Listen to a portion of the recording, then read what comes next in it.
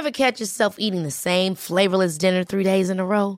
Dreaming of something better? Well, HelloFresh is your guilt-free dream come true, baby. It's me, Keke Palmer. Let's wake up those taste buds with hot, juicy pecan-crusted chicken or garlic butter shrimp scampi. HelloFresh. Stop dreaming of all the delicious possibilities and dig in at HelloFresh.com. Let's get this dinner party started. Hey, it's Ryan Reynolds, and I'm here with Keith, co-star of my upcoming film, If, only in theaters May 17th. Do you want to tell people the big news? All right, I'll do it. Sign up now and you'll get unlimited for $15 a month and 6 months of Paramount Plus Essential Plan on us. MintMobile.com/switch. Upfront payment of $45 equivalent to $15 per month. Unlimited over 40 gigabytes per month. Face lower speeds. Videos at 480p. Active Mint customers by 531.24 get 6 months of Paramount Plus Essential Plan. Auto renews after 6 months. Offer ends May 31st, 2024. Separate Paramount Plus registration required. Terms and conditions apply if rated PG.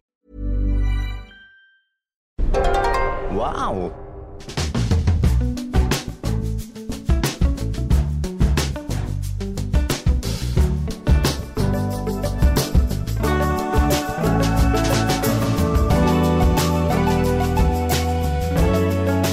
Hello and welcome to the Abroad in Japan podcast, probably the best way of learning about life in Japan without actually being in Japan. I'm your host, Chris Broad, and we're joined, as always, by not Pete Donaldson. He's away. It's another one of those weeks, guys, where I've given Pete the week off. He's off building a snowman or drinking some tea or playing with his samurai sword. I've got another guest lined up for you. We've had Joey, we've had Charlotte, we've had Norm, and now we've got the one and only Connor Seadog VA. Connor, how you doing? I'm doing great, Chris. It's finally good to be where I belong, on the Abroad in Japan podcast. Don't laugh at me. I'm not laughing at you. How dare you? It's an honour. It's an honour. For those of you who don't know Connor, he is 1/3 of the Trash Taste podcast. That's all I'm known for. That's all he does. He does have his own channel, Seadog VA. What does it stand for? Seadog voice actor, reluctantly. Voice actor. He's got a very deep, very nice voice. Yeah. He's like a Welsh Benedict Cumberbatch. I don't know about that. And he's all right lad. We've known each other. How long we know each other? 8 months. Have we really? Now. God, too long. It's too long. But Connor's come up to celebrate me hitting 2 million subscribers. He's not got much to do, I think, this week. So he's come up here to Sendai and I've been showing around. And what have we done, Connor? Have we done anything good? Define good, Chris. We had a nice McDonald's meal together. That was really nice, I thought. Yes, I didn't know what getting 2 million subscribers would be like, and the way I celebrated it was having McDonald's with Connor. It was all rather depressing. They gave us a Muck Smile, so I thought it was pretty good time. They gave us McSmile. Yeah, they told me when I got the Big Mac, they were like, you should peel that. There's a McSmile underneath there. And what is a McSmile? It was like a discount. It was like 50 yen off a burger. Oh, I thought, wow, I need that. It made the Sendai trip worthwhile. I came all this way just for that 50 yen off my Big Mac McSmile. But it's rather weird this week, folks. Usually, if I have a friend come up, we do record in my apartment, in my wardrobe. And this week, because there's some sort of construction outside my apartment, we had a bit of trouble recording. So we had to get a bit desperate. So we're currently recording, and this is true. We're sitting in a karaoke booth in the middle of Sendai. It's like 3 o'clock in the afternoon. It's quite busy for a Saturday, isn't it? Yeah, there's someone right outside absolutely butchering songs. They are awful at it. And I hope you guys don't get to hear that today. And there's a really loud fan, which I'm sure Chris will try and remove. Needless to say, this isn't the 5-star experience I was hoping for, Chris. Yes, it's not quite Trash Taste podcast. Connor's weekly podcast with Joey the Anime Man and Gant together. They have quite a nice setup. They're actually in a nice room. Three microphones. I've only got the one, so it's just you and I. I know. I can't believe I don't have my own microphone for this podcast. You know? I think there's a nice authenticity to the Abroad in Japan podcast that you just don't get on Trash Taste. I don't see Trash Taste recording in a karaoke room at 3 p.m. on a Saturday. I'd rather die than film my podcast.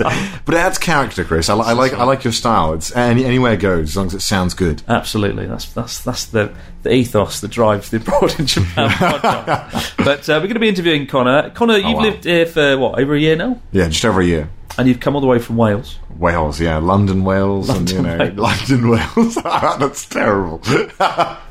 And it's interesting. I don't meet that many fellow Brits in Japan, so it's kind of cool having you and Grant over here as well. Yeah. The game has changed. There's many British folks now. Too many Brits. Too many Brits spoil the broth in Japan. But no, it's cool. It's exciting to have a sort of shared experience that we've not had in a long time here. So we're going to talk to Connor about his experiences. Not only living in Japan but being a YouTuber as well. Before that though, we've got Story of the Week, and this week it's from Alexander Storm. Okay, I haven't watched your podcast before. Sorry to admit that. Sorry, I don't listen to your podcast, so I'm unfamiliar with this. So I'm hoping they blow me away with this first-time story I'm hearing. It's going to be amazing. Right, okay, take it away. In recent podcast stories, we've had... I think my favourite story of the last 3 months was a British guy. He just came to Kyoto, got really drunk, and was just sick all over a train, and everyone on the train. And that is the kind of quality stories we have on the podcast. Alexander Storm. Great name, by the way, Alexander. He says, "Hi, Chris and Pete. Always enjoy the podcast. It's great for me to experience life in Japan without being in Japan because of the coronavirus these days. For around 3 years ago, I went to Sapporo to visit my girlfriend. She's Japanese. And one night, she was working late. So I went to a restaurant called Chow Chow Gyoza. Ever heard of it? The gyoza are amazing. I have not heard of Chow Chow Gyoza. Oh God, that sounds like a fake place. I'm definitely going on my next trip to Sapporo, though, Alexander. I was sitting there as the only foreigner guy in the restaurant and rubbing my shoulders with a gentleman next to me who was wearing a suit.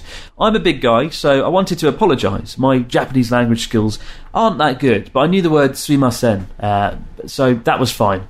When I got my food, I started to eat, of course, and suddenly the man in the suit next to me started talking to me with his very poor English. Now, I was very shy and nervous, but I learned if you drink a little bit of alcohol and then you suddenly have some confidence to speak another language. So I did that. True. It's tried and tested.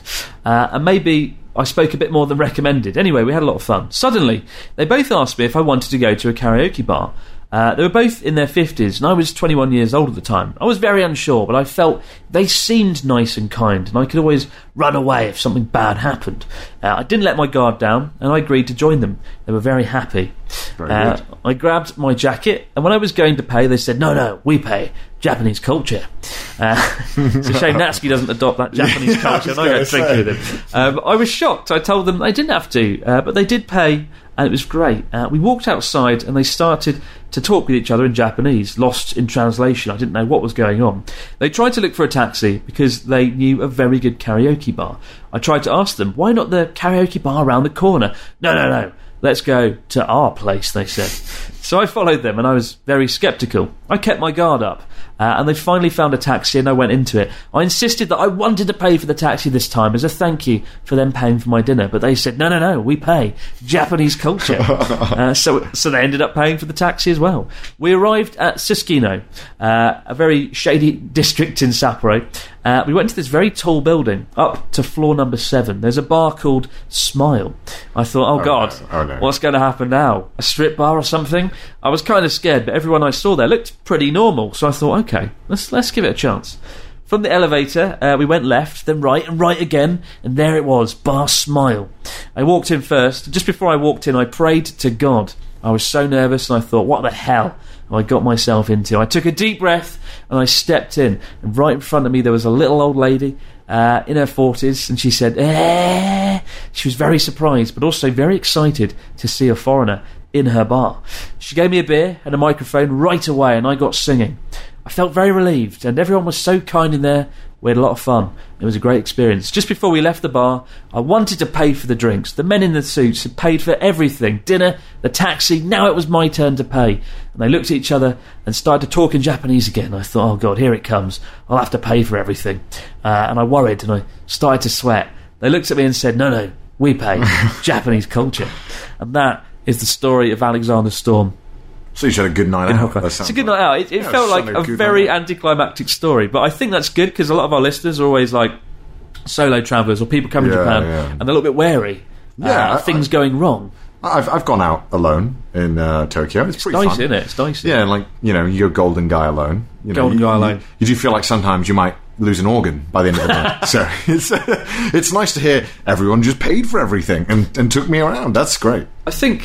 I think it's a good story just because I think it encapsulates that anxiety, that voice in our heads that's like telling us not to do something. Yeah. But like, again, there you go, Alexander had a great time, and I think, for the most part in Japan, things aren't going to go horribly wrong.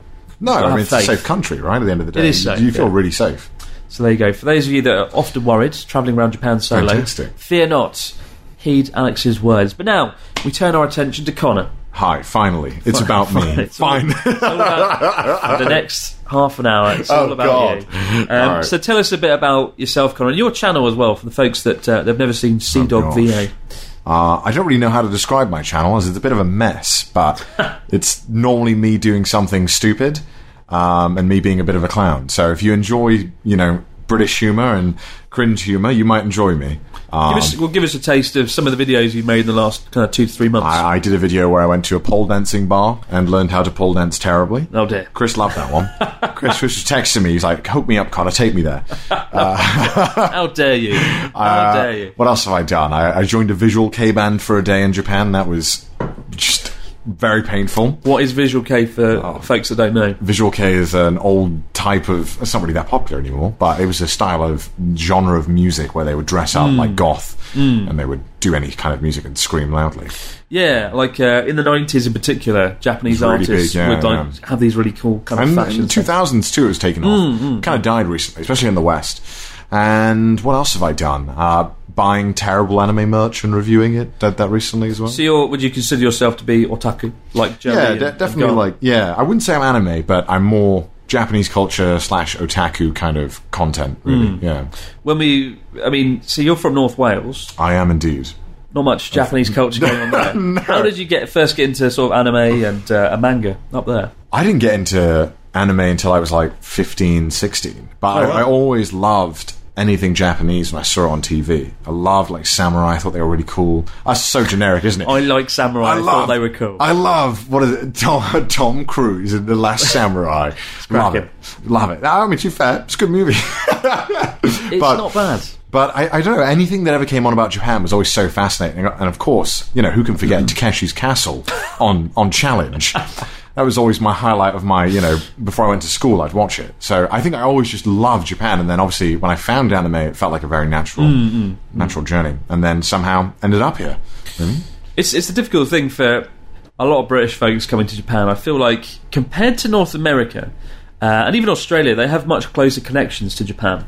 Yeah. There's a lot more cross-cultural stuff going on in Australia. That's true. North That's true. America, though it's, I think, the same sort of distance to Japan as the UK, Yeah. they feel closer because it's like a gap across the map, across the sea. Yeah, true. Whereas true. we've got half the world there. But I feel like, as a British person, it's hard to explain why you're interested in Japan sometimes. I've had that problem. I do get people who are like, why would you care about us? Right. Because I think to some Japanese people, they think their culture isn't that impressive. It's really odd. Whereas like everyone else in the world thinks that Japanese culture is like one of the most interesting and coolest. Right, yeah. And I mean, sometimes in the UK, you get people who are like, why are you interested in Japan?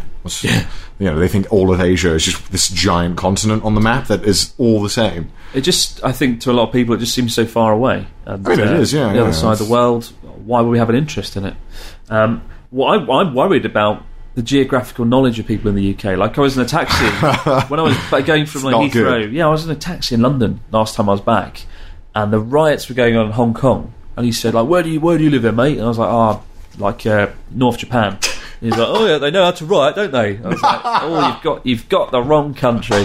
I'll let it go. I was like, yeah, they do. Yeah. Even though Japan has like never seen a riot in the last 60 years. I don't even think they're capable of it. I mean, yeah, it's fine. My parents are like that as well. They used to be. They've gotten a lot better now, obviously, since I've moved here. But I remember they did think that they couldn't really know the difference between China and Japan and all. It's all one country in their mind. It's rather worrying. really odd, and yeah, quite worrying. Very worrying indeed. It's like, oh no.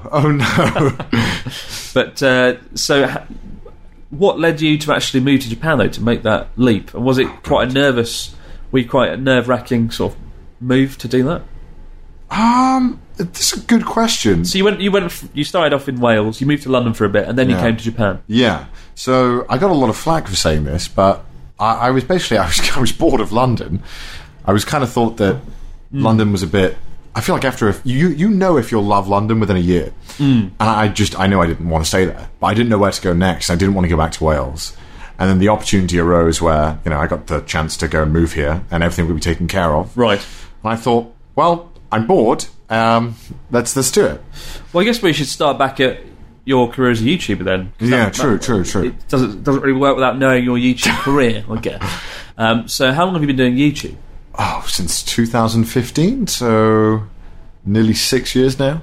So- Mid 2015. And what kind of videos did you start out making, and how did you get into it? Oh god. Oh no, it's terrible. So I used to do anime impressions. Oh, good God. I would impersonate anime characters and do prank calls. And I'm not going to judge you. But No. I expect you to. I expect you to thoroughly judge me. You've been judged. Got a lot of flack for that in university when I was doing it. But you were just a kid, right? How old were you? 19, I Get guess. out. Get out the karaoke booth. No, not even 19. Oh god, I don't know. Too old, too young. Yeah, and I started doing that, and it started kind of taking off. And I started really enjoying it, but, you know, you had this pesky little thing called university standing in the way that kind of took up most of your day. And what was your degree?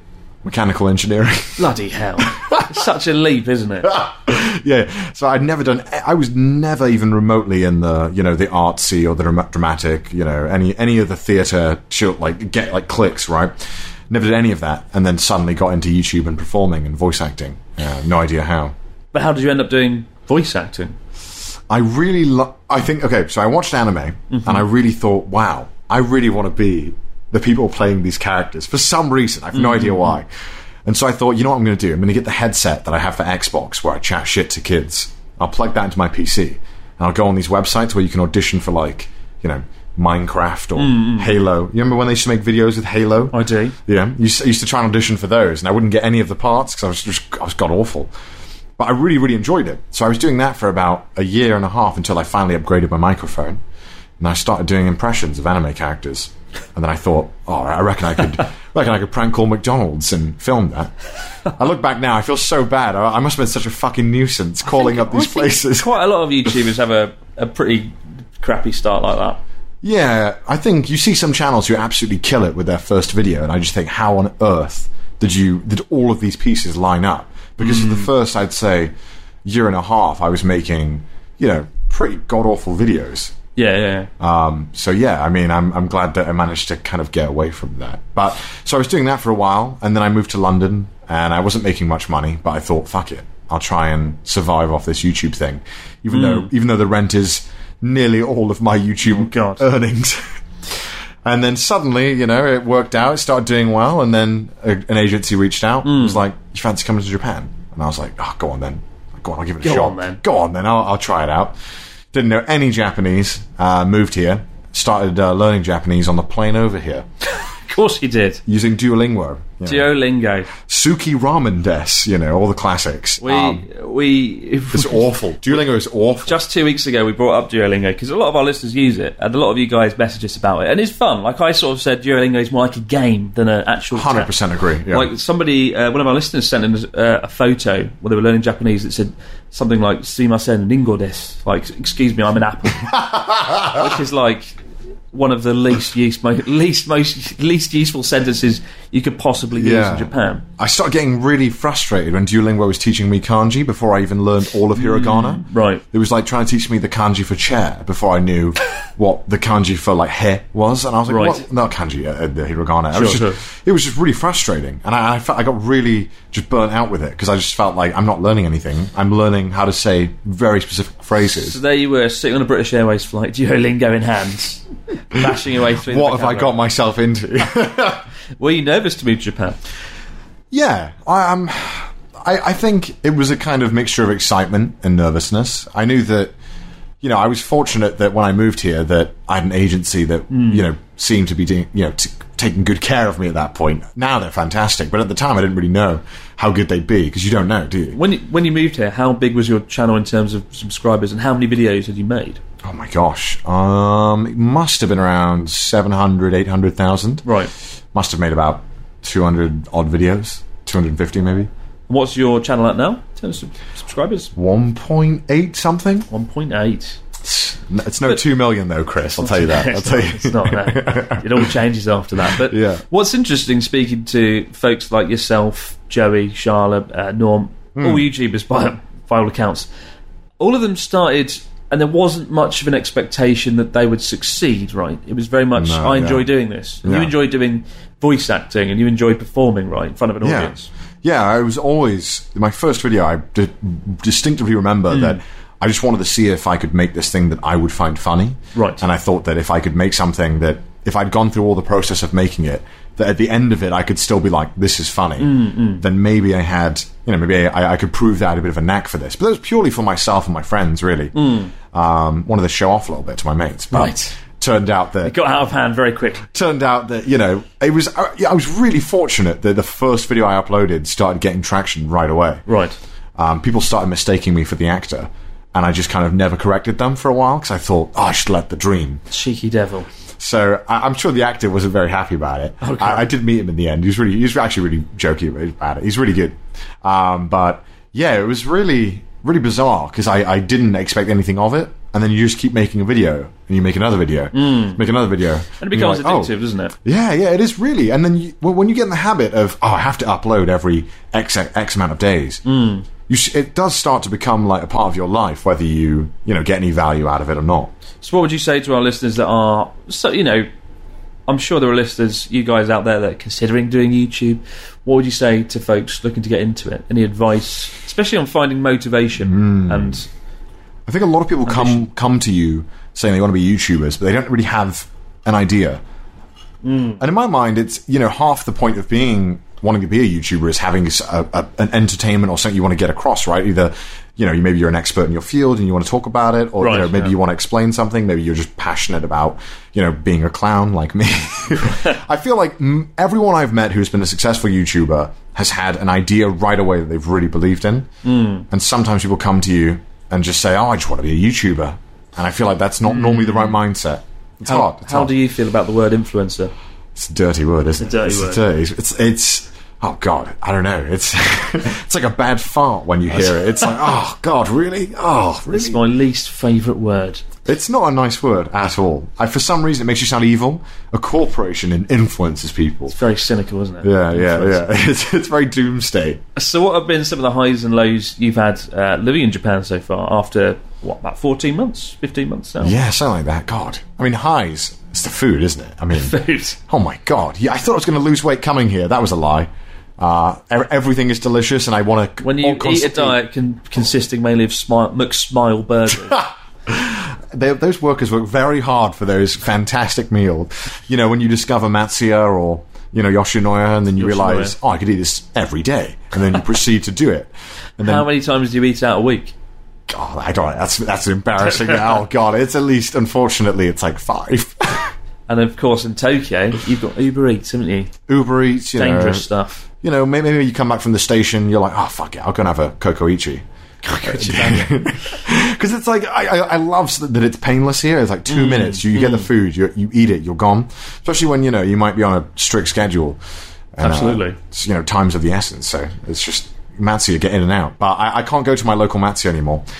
Unfortunately, I was eating there one time, as I do every week. And as I finished my fantastic meal, of course the double size, you have to get the giant portion. A cockroach runs over my foot. Oh no! And then I was like, "That's it. Friendship ended." I've had that in a restaurant in Sendai, and unfortunately, you can't go there again. No. The only time I made an exception was this really amazing Indian restaurant, and I was like, the food's so good that honestly, I'll do it. I'm willing to risk it. It's quite common in restaurants and basements. Like a lot of restaurants in Japan. The 2 times I've had cockroaches in restaurants in Japan, they've been like dive bar scenario restaurants. They're like down little. It's so small, so it feels inevitable sometimes. Yeah, because I've seen more cockroaches in Japanese restaurants than I ever did in the UK. But I guess because the kitchen is really close to where you eat in Japan.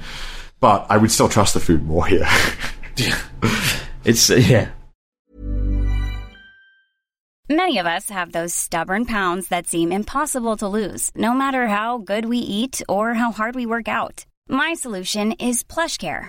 PlushCare is a leading telehealth provider with doctors who are there for you day and night to partner with you in your weight loss journey. They can prescribe FDA-approved weight loss medications like Wegovy and Zepbound for those who qualify.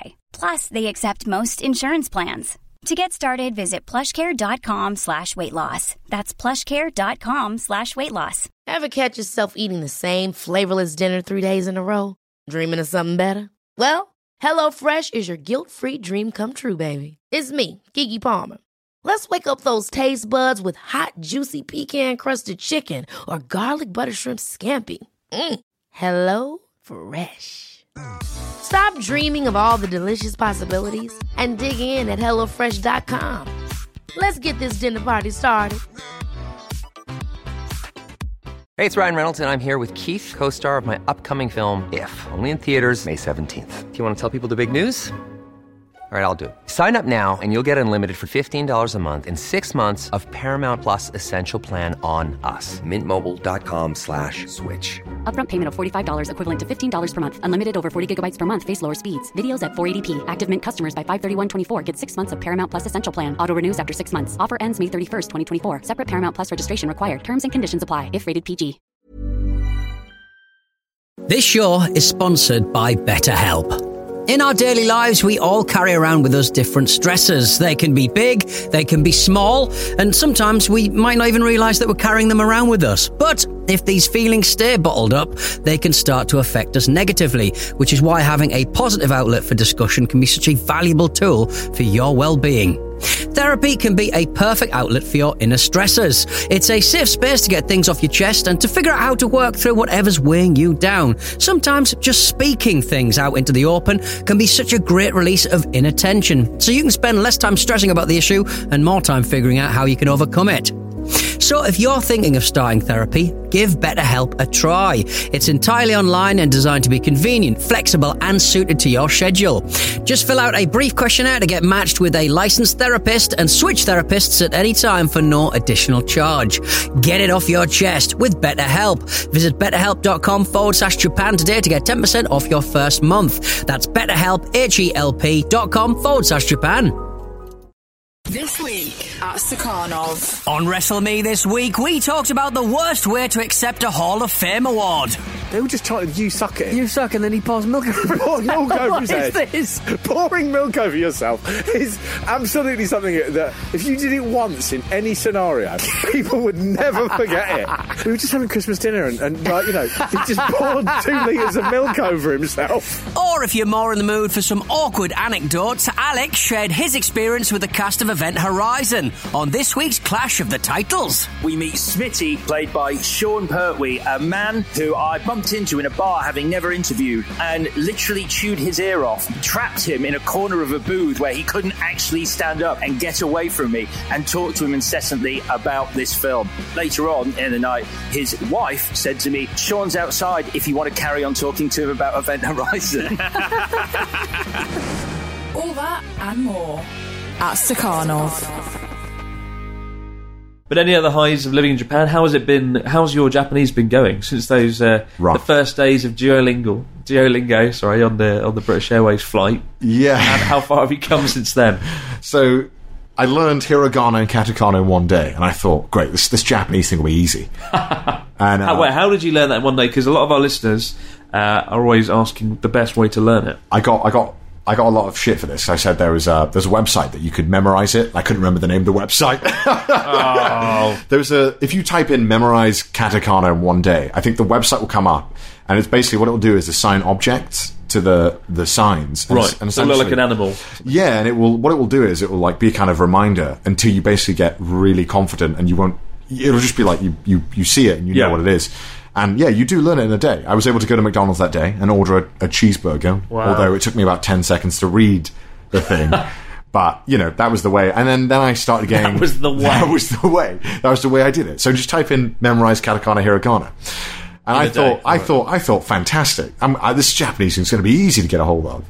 Little did I know, I was in for the biggest uphill battle of my life.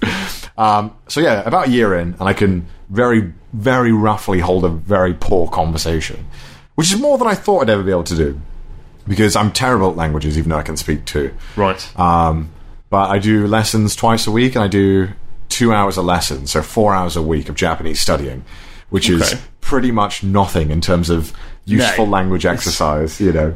You're going to need to ramp that up a bit. Yeah, but when I first got in, it was more like 4 hours a day.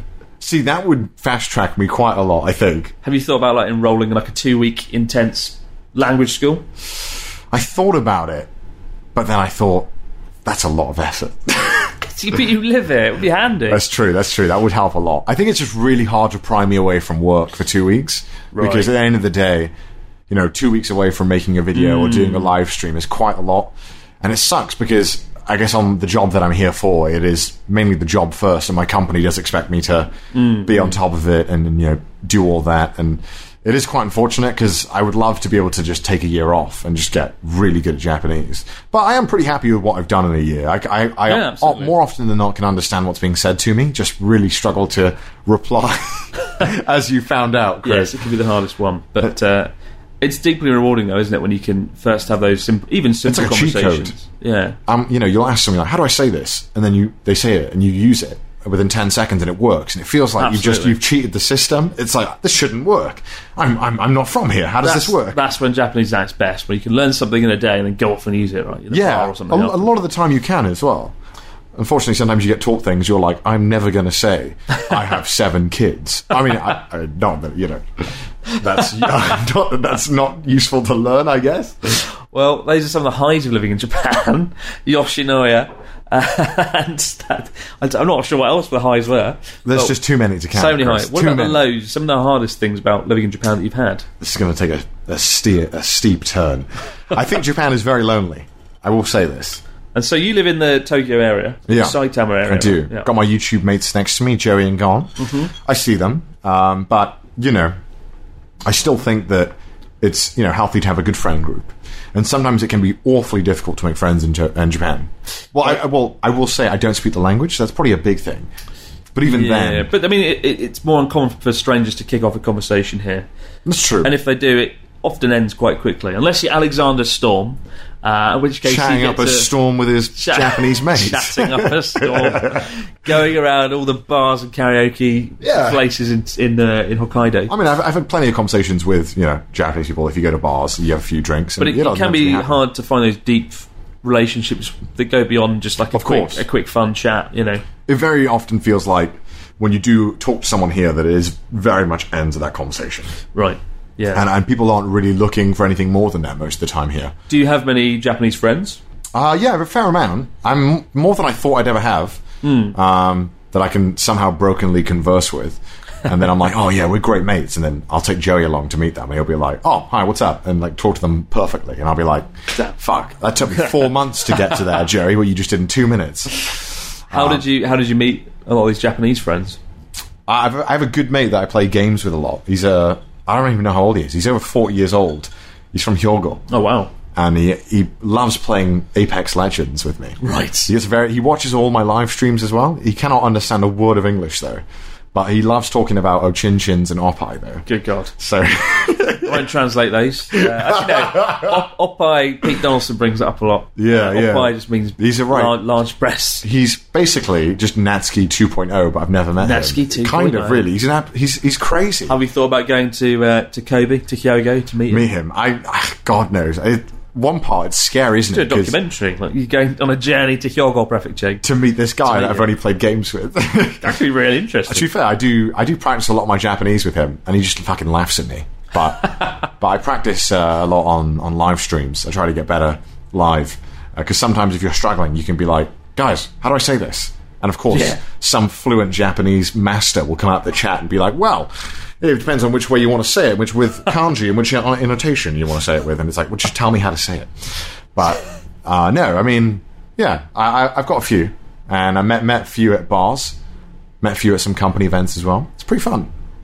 It's fun, but difficult. Very surface level, though. I think I can count my good, close Japanese friends on like one hand. I don't think I could count any close Japanese friends. Really? Very, very, what's the word?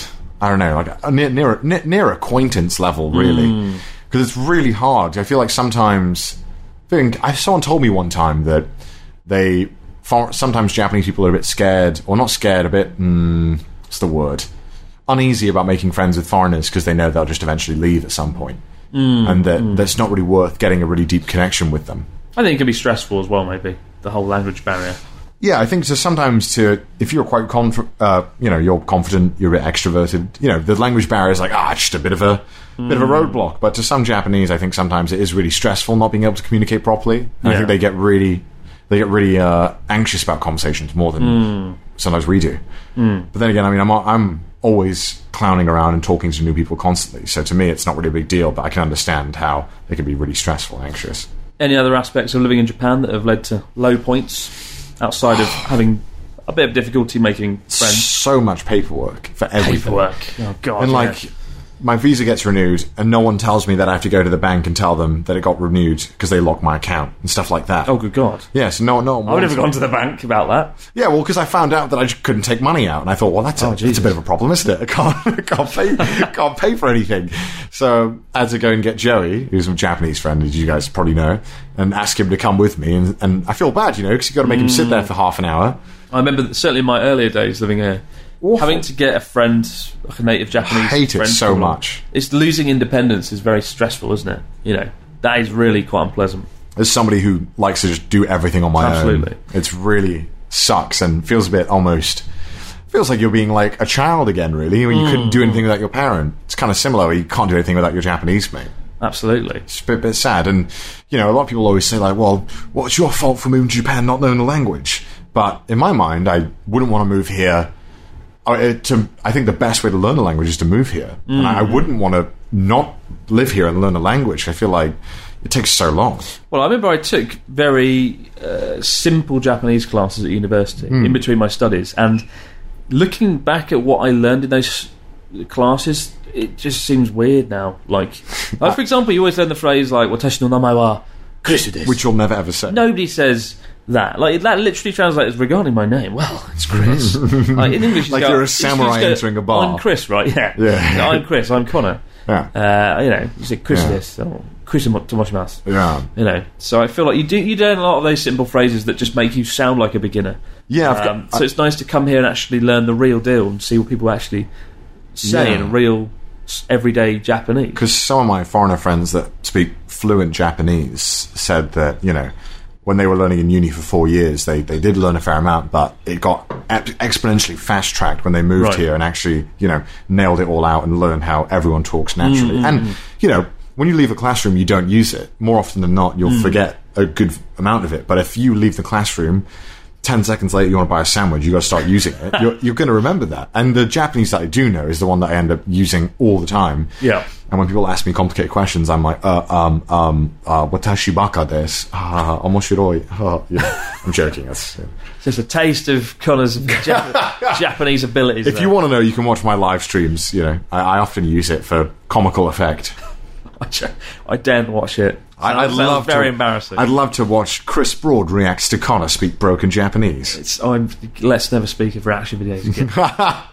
But for a lot of our listeners who are planning to move to Japan one day, especially when the plague is over, what advice do you have for folks looking to move to Japan? Anything they can do in preparation? Any things they should expect? Any things? I think you can prepare as much as you want, and you won't be ready when you get here. If I'm totally honest. Right. I think you just fuck it and do it. Like, I know a lot of people who are like, oh yeah, I'm planning to do this thing or this thing eventually, and I'm like, no, just do it. Just do it now.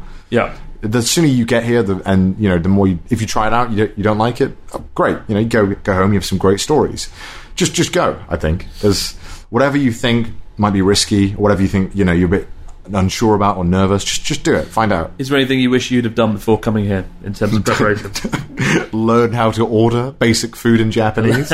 It's a sad day when you go to a Starbucks and you're bricking it, hoping that you can get a latte. You know what I mean? It is. I think I was a bit irresponsible with the amount that I should have learned at least something. I just picture you like, that's right, I'll learn on Duolingo on the 12-hour flight. That's the way I am. That's the way I am. You know what I mean? Shocking. I go to Starbucks and I'm like, cafe latte. They're like, what are you on about? What was this man on about? I'm like, cafe latte. And they're like, oh, cafe latte. I'm like, oh, yeah, that thing. Go on, I'll have that. Has living in Japan changed the sort of videos you make on YouTube? 100%. It's been interesting. Like, a lot of the videos you've been making the last year, you've been making these mini documentaries. It's been really good. Like the pole dancing one was quite interesting. Yeah, it's not as seedy as it sounds, ladies and gentlemen. It is just. You should watch it. It's good fun. You should watch it. You'll feel good about yourself. Don't you dare promote ill sleazy videos on my podcast. Well, let me just read out the URL right now. And the Visual K video is interesting. Spending a day with a band, Yeah, it's a lot of fun. I mean, most of the time, I don't actively seek this stuff out because I have no idea. What's some of the videos you're most proud of making? I think my most proud one is the Host Club video, which I think a lot of people were just shocked that I managed to get a host club to agree to let me in. So a host club, for those of you who don't know, hostess bars, big business in Japan, right? You Very go to a big. bar, you pay something between 5,000 yen an hour to sit Something and like have girls chat with you and pour drinks and force you into singing Basically, karaoke. just flirt a bit, really. Flirt and it's very popular. Host bars are the opposite of that in terms of they have guys, right, instead. And you were a host. Yeah, I was a host for an evening, and it was very painful. What did you have to do? Well, I had to learn very quickly the etiquette of being a host, how to pour a drink, when to drink a drink, what to say to the woman. Basically, what they told me was just do not stop complimenting the woman, and don't ask her about her job or her age or anything like that. Don't ask her any personal. Just keep telling her how beautiful she is, and oh God, you're amazing, love. Oh, How did you feel doing that? Awfully Did it cringy. feel very artificial and It is the most opposite thing from the UK that I can imagine. Like that is the furthest thing away from what is comfortable to a British person. It's a part of the culture that I think most British folks don't know, and most Western know, and they listeners think don't it's know in bizarre, general. yeah. It's incredibly bizarre and incredibly uncomfortable for me. Like, I've gone to a lot of hostess bars over the year because they're pretty popular in Tohoku. There's not much very to do. popular. You know, Very in the popular. evening, you'll Especially go in the to small towns. Yeah, you'll go to like an izakaya, you'll have a bit of dinner, then you'll go to a hostess club and have someone speak to you. It's just really awkward and artificial. They compliment me for being like Daniel Radcliffe. They'll compliment me for liking fish and chips and the Beatles, and it's just like, Oh wow, big ego boost, eh? it's not fun. It feels very fake, and you'll have these repetitive conversations. 100%. You'll hear the same compliments about how nice your eyes are and your hair. And your face. Yeah, true. Because you got the Gaijin hair, so they love it. They're like, oh great, yeah. What kind of compliments did you have to pay though to the female clients? Just had to say that they were, because you have to bear in mind, right? I'm trying to hit on these women through a translator, which kind of kills all the Oh good God! any remote, You're telling me your Duolingo Japanese didn't set you up for the host bar? Picture it, right? I would sit down at the bar opposite from, sit down at the table opposite from them, crack open the drink, pour it for us very elegantly, sit down, kirei desu. And that was it. That was all I could say. Because at the time... You're pretty. Yeah, I was like, you're pretty. And they'd be like, oh, really? And then I'd be like, help. I don't know what else to say. Yes. yes. And then... Basically, it was awkward fumbling for about 10 minutes, and thank God most of it was cut, because it was just horrifically. How much would one of these female customers pay to have a host serenade them for their drinks? Just, for example, one drink was normally about $30-$40. Jesus, fuck. Yeah. $30-$40 just for one drink. Good God. And, it's expected of you not to just buy a drink, it's expected of you to buy sometimes, the shots, which are like 10, 20 quid each. And you have to buy them for the host as well, right? You have to buy them for the host and yourself. So it's often double that. God. And so when I worked there, again, I have no idea why they let me film, because, it's obviously very sketchy. It's obviously not something you really want to show. Like, a lot of these places are run by unsavoury characters. That's a very nice way of putting it. I'm near all of them are. I'd bet that, I would bet that none of them are run as good to God honest businesses, you know what I mean?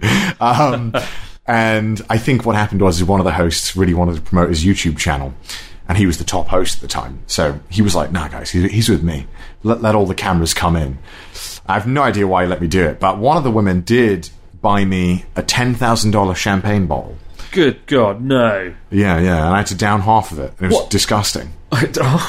What is it with you? I in a Trash Taste podcast I did with Connor and Joey and Gone 2 weeks ago, ladies and gentlemen, I gave Connor a really nice bottle of sake, and he hated it. It was dreadful. It was dreadful. It was the finest sake from like Gunma Prefecture. It was tap water with ethanol in it, as far as I'm concerned. And this woman spent $10,000 on some champagne. You're like, oh, it's awful. What I did was that my cameraman took a picture of the bottle. Right. I went home that night. Guess how much this $10,000 of champagne, $10,000 bottle of champagne costs in reality? How much? It was like 20 quid. No, oh really? It was like a 20 quid bottle. Yeah. Why do they justify the massive... That's like an abnormal markup. Because... That's not normal. When you order the champagne bottle in the host club, all the hosts have to come round. So it's more like a... I think you're paying for the time, yeah. So there'll be like 20 hosts in there, right? They'll all come round, start clapping that you've ordered the champagne bottle. Bloody and you have to down it. And they put like a napkin to my mouth, so even if I started like choking on it and like spitting it out, they were like, nah, it doesn't matter, keep drinking. It was awful. I got really drunk, and it's the only time ever for a video I've gotten actually quite drunk. And I had to do the outro like slurring. Yeah, what's up, guys? Welcome, subscribe. If you watch it for any reason, let that be it, ladies and gentlemen. The woman in question who paid for this $10,000 performance with champagne, what did she do? What was her career to actually be able to afford such luxury? It's quite sad. It's quite sad. It's normally other adult women workers, so people who work in the same kind of industries, like women. So other women from the hostess bars? Hostess bars, maybe Soapland women. Why would they go and spend their hard-earned money in a host bar? It's bizarre. It's counterintuitive. You'd think somebody who knows the industry, knows the fakeness of it, would then not seek out the same thing. But when I asked the same question, I was told that often these people are quite lonely with too much money. And that's quite sad. Yeah, it is really sad because it's kind of like a cycle, really, where the people who do these kind of things then go and hire other people who do similar things, and they're just trading the same money, and no one's really happy. It's quite sad. Yeah, it's really awfully sad. It's really sad. Did you mention that in the video at all, or is that your hindsight criticism? It's one of those things when you step away from it and you really think about it a bit. You're like, I wish I said this in the video. I wish I included this, and I wish I did talk about that a bit more. In the end, you'd feel a bit harsh doing that, given they've given you permission to film inside. You can't then be like, that's rubbish. It's terrible. It's a disgrace. Well, it's a bit sad, really, because the main guy was, I don't want to say he was mean because he let me in, but he would joke a little too much. He was a bit comfortable joking about me, and the comments, even though I cut out a lot of that. The comments did still pick up on it a little bit, and I felt bad because this guy obviously, let me into his host club, and then what did he get in return? A bunch of comments calling him a bit of a dick. Oh no! I felt a bit bad, but there was no way I could have cut it that would have made him look very kind. I'm not letting you film in my host bar. What is the video called for our listeners that want to actually watch it? I joined a host club in Japan and failed, I think it's called. Fantastic. And when did it come out? About 6 months ago? 8 months ago? So, over a year ago now, actually. Wow, it was one of your first videos when you got to Japan, wasn't it? When I moved to Japan, I said to my agency, I was like, I don't care what we film, I just want to film in a host club. I have no idea why I was obsessed with the idea. You didn't do the obligatory apartment tour that all vloggers in Japan have to do? No, I didn't, actually. You just cut straight to the chase. Did you do that? Of course I did. I did it like 4 times. My God, you're a classic sellout, Chris. I'm a classic. This is why I don't have 2 million subscribers yet, because I haven't done a house tour. You've got to do it. It's the only thing that matters, Connor. People ask for it, but my house is really boring. So I don't understand what there is to tour. I wouldn't know, mate. I haven't been there yet. You're not invited, Chris. You're not coming over. But we will be interviewing Connor a bit more in the next episode on Sunday. But for now, we turn our attention to the fax machine. We'll talk to Connor about his experiences in Japan, places he recommends visiting, and some differences in the culture between the UK and Japan, what the countries do better than each other. But we turn our attention now to the fax machine. And we have got one from Scott, who says, hey guys, you should do a movie review of Kodomo Keisatsu. It's a police force that is turned into children, and it looks hilarious. P.S. Love the podcast. Thank you, Scott. I haven't seen this, Scott. Do you know what Kodomo Keisatsu is? I have no clue what it is. Kodomo means child. Yeah, Keisatsu means police. And I looked it up earlier, and it's just a bunch of children holding shotguns. That looks amazing. And I'm annoyed that I don't know. I'm annoyed that I haven't seen this before. That looks fantastic. It's just loads of children holding sawn-off shotguns. How is this not world famous? This is. Screw Home Alone. This is what we need. This is what we need. We'll have to. We'll come back to you, Scott, with that one. I'll have to watch Kodomo Keisatsu and give another episode. Deliver you the verdict in an upcoming episode. We've got one here from John from Brighton. It says, "Hi, Chris and Pete. I wondered if you've ever had any solo travel anxiety, and if so, how did you overcome it? After listening to the podcast for so long, I'm guessing that you both experience pretty low-level anxiety, just like many of your listeners. I would consider myself an extrovert and not particularly shy, and having a travel buddy to Japan would eliminate any anxiety I'd have due to safety in numbers, but going alone just seems, pretty scary. I was wondering if you've ever suffered this or have been aware of that kind of rising panic in you as you're trying to navigate strange new public transport for the first time. Do you ever find travelling alone anxiety-inducing? And how anxious were you when you made the huge life choice to leave the UK for Japan, Chris?" Thank you for the answers. Keep up the splendid work. John from Brighton. Any thoughts on that, Connor? Oh man, have you travelled alone before to countries? Yeah, a few times. Yeah. I went to Germany alone. I really like Germany because I really this is so stupid. I really fucking love German bread.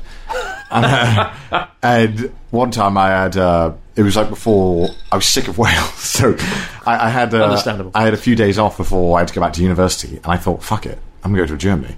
So I went to get some bread. Yeah, I went to Cologne, and I just chilled out, and I watched a lot of movies, and just went to a bunch of cafes and ate as much bread as I could. We've quite a few listeners from Germany. If you're a German listener listening in, I absolutely love your bread. Keep it up. Is your bread really as good as Connor makes it out to be? It's or is he mental? Let us know. People talk about like French bread and all that. No, Germans have figured it out. They literally have the best bread on earth. And their pretzels are like, you can't beat it. It's the best, 100%. Have you? I mean. Sorry, I just love bread. We've gone off on a rather strange tangent from solo travel to German bread. But I will say, Japan is, if you come here with a friend who also can't speak Japanese, I feel like it doesn't make a difference because you're both going to be confused and lost. But I think this is one of the best places to do it. It's really safe. Like, you can get by here, and Tokyo has plenty of stuff that allows you to, do whatever you want. If you do want to talk to people, you don't have to. And Japan, if you rent a car and drive around, I'm sure you'll have an amazing experience no matter what. I think the thing most people face when it comes to anxiety in Japan, they feel that Japan is this very special, sacred place where you can offend everyone really easily. No. That is why the reaction videos reacting to my video of what not to do in Japan always do so well, because I think people think, Japan is a sacred, magical place and you're going to offend someone. But it's actually very hard to offend someone. And the only thing I'll say, the only way you can really cause problems in Japan, I said 2 ways. Number one, being too loud on public transport. Number two, putting your shoes on a tatami mat. That's the only time I've seen someone lose their temper in Japan at one of my friends from the UK.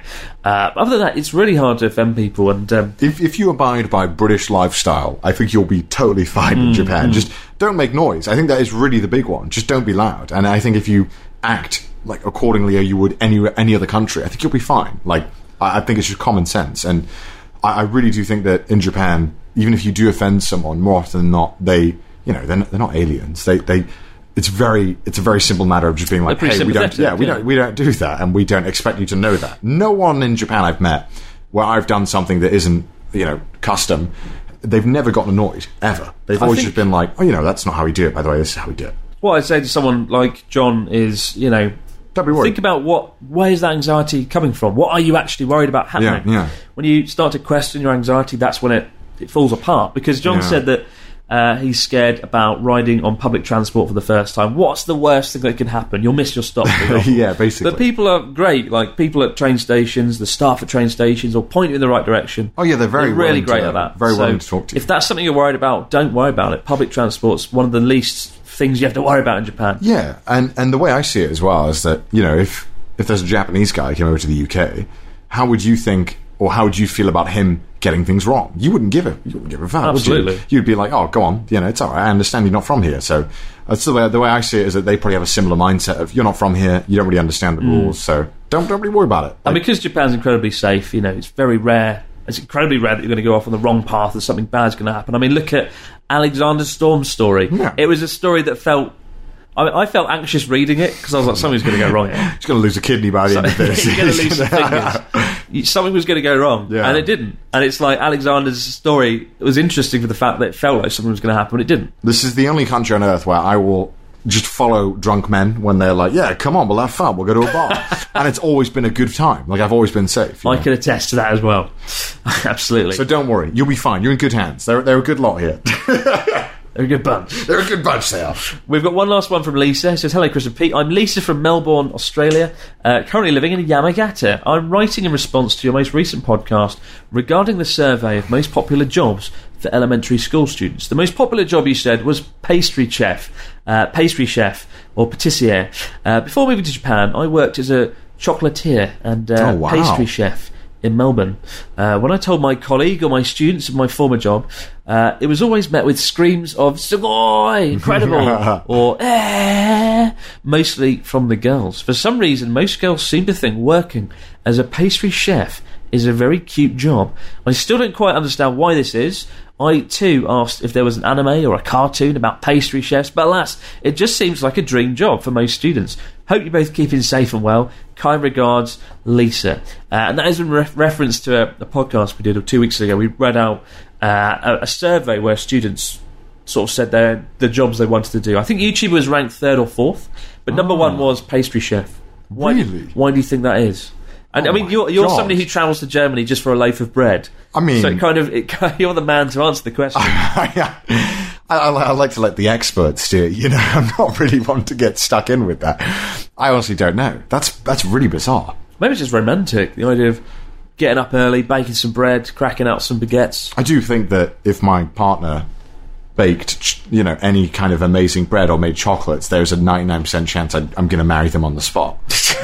Secrets to winning Connor revealed, ladies and gentlemen. There's just something about someone making desserts that is just really attractive. I don't know why. So maybe that's it. It's everyone's just in love with the baker. Maybe in Japan, you know how in the UK they're like, your parents love the milkman because you don't look like the kid. You know what I mean? They'll be like, oh, he looks like the bakery man. He looks like the patissier. He looks like the bakery man. Oh, she must be cheating with him on the patissier. Everyone knows it. He's sought after. The shortcut to Connor's heart, ladies and gentlemen. Bake him a baguette. He'll love it. Of course, right? Fantastic. We'll keep the stories, questions and comments coming into the Abroad in Japan podcast at gmail.com. We'll be back on Sunday where Connor will reveal some key places to visit in Japan, his experiences living in Japan, and also his thoughts on the UK and Japan, the good, the bad, the ugly. But for now, guys, have a great week and we'll see you on Sunday to do it all over again. For now, enjoy yourselves. Have a good one. Bye.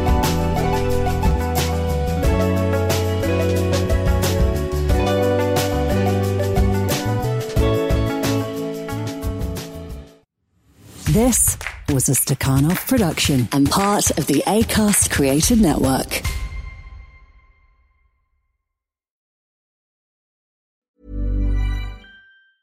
Ever catch yourself eating the same flavorless dinner 3 days in a row? Dreaming of something better? Well, HelloFresh is your guilt-free dream come true, baby. It's me, Keke Palmer. Let's wake up those taste buds with hot, juicy pecan-crusted chicken or garlic butter shrimp scampi. Hello Fresh. Stop dreaming of all the delicious possibilities and dig in at HelloFresh.com. Let's get this dinner party started.